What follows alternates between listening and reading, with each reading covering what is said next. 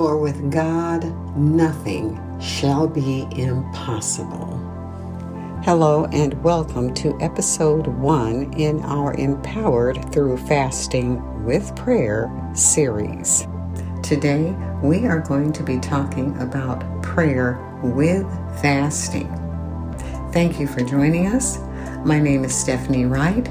Let's get started. Nothing is impossible with God.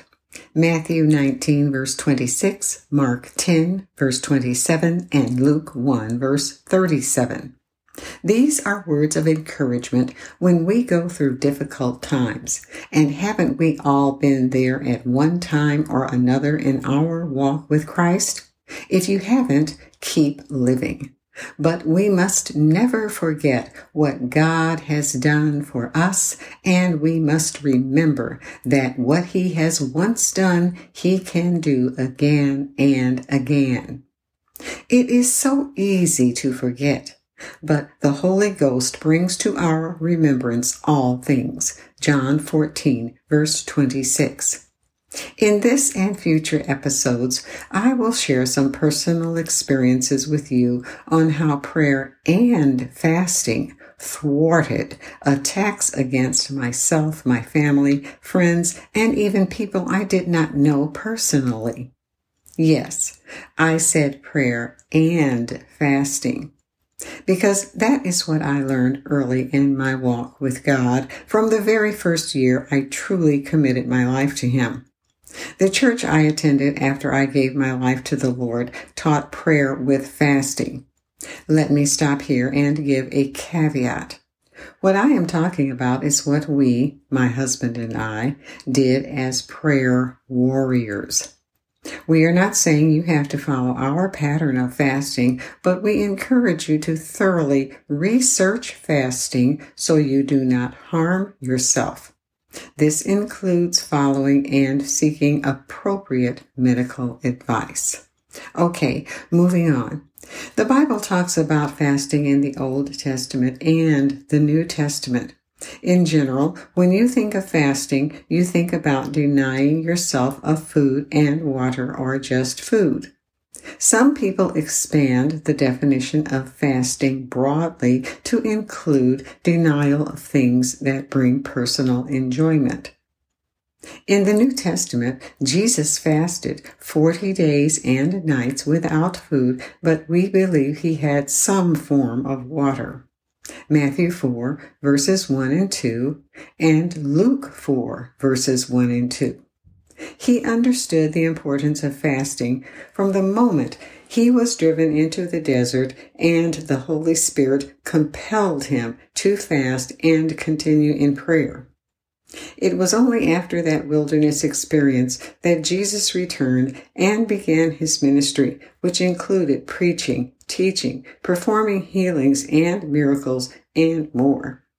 Episode 7 in this series addresses those things that Jesus did.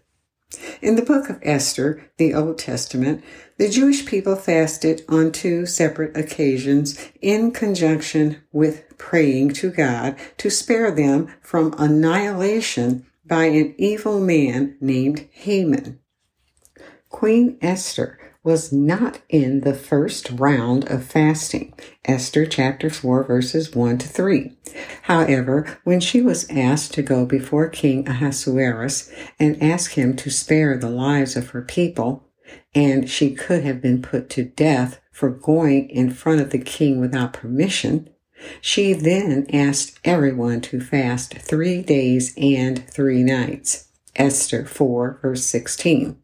This included her maids who were probably not Jewish. And of course, you know the outcome.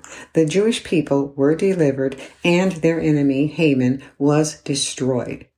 You can listen to this in the Queen Esther podcast, episode 7. We will tell you how to access these podcasts at the end of this episode.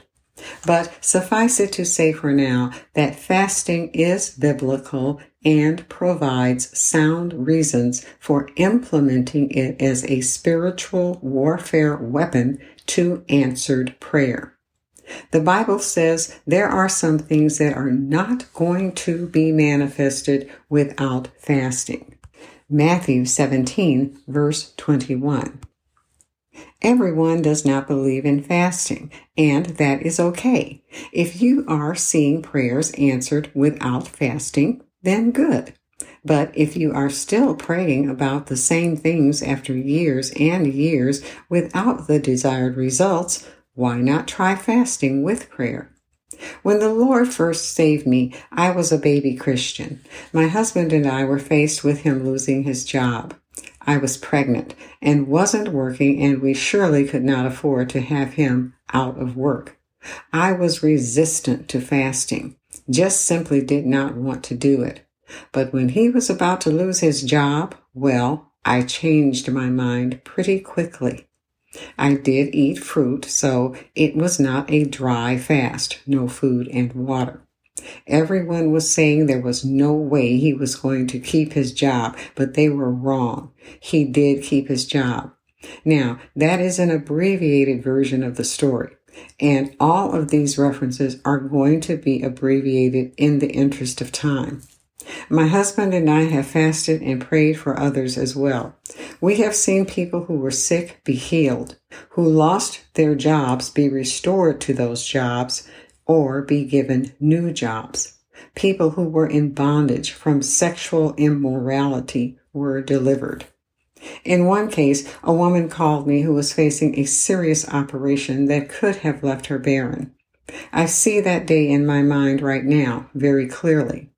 I had a few sips of coffee left in my cup, and when I got off the phone with her, I finished that coffee and started my fast. Anyone who knows me knows I really like coffee, but coffee and all food came off my food list when I started to fast. She came through the surgery just fine. Sometimes a fast doesn't produce the results you hoped for. We prayed for another woman who was being mistreated by her employer, who was threatening to terminate her. I know how devastating it can be to work in that kind of environment, but I also know how terribly difficult it is to think of losing your job. I went on a 72-hour no food fast for that young lady. Well, she ended up being terminated, but with a good severance. Not exactly the result I hoped for, but I believe any fast that gives God glory is never in vain. When she decided to move to look for work in another city, her house sold to the first family who came to look at it. She had a smooth transition to the new location and found employment within a year. More important, God took care of her financially during that time. On another occasion, we prayed for a young man whom I never met, but whose parents I did meet on vacation a few years earlier. This young man, who was college age, was facing conviction for a minor offense, but one that could have affected him the rest of his life.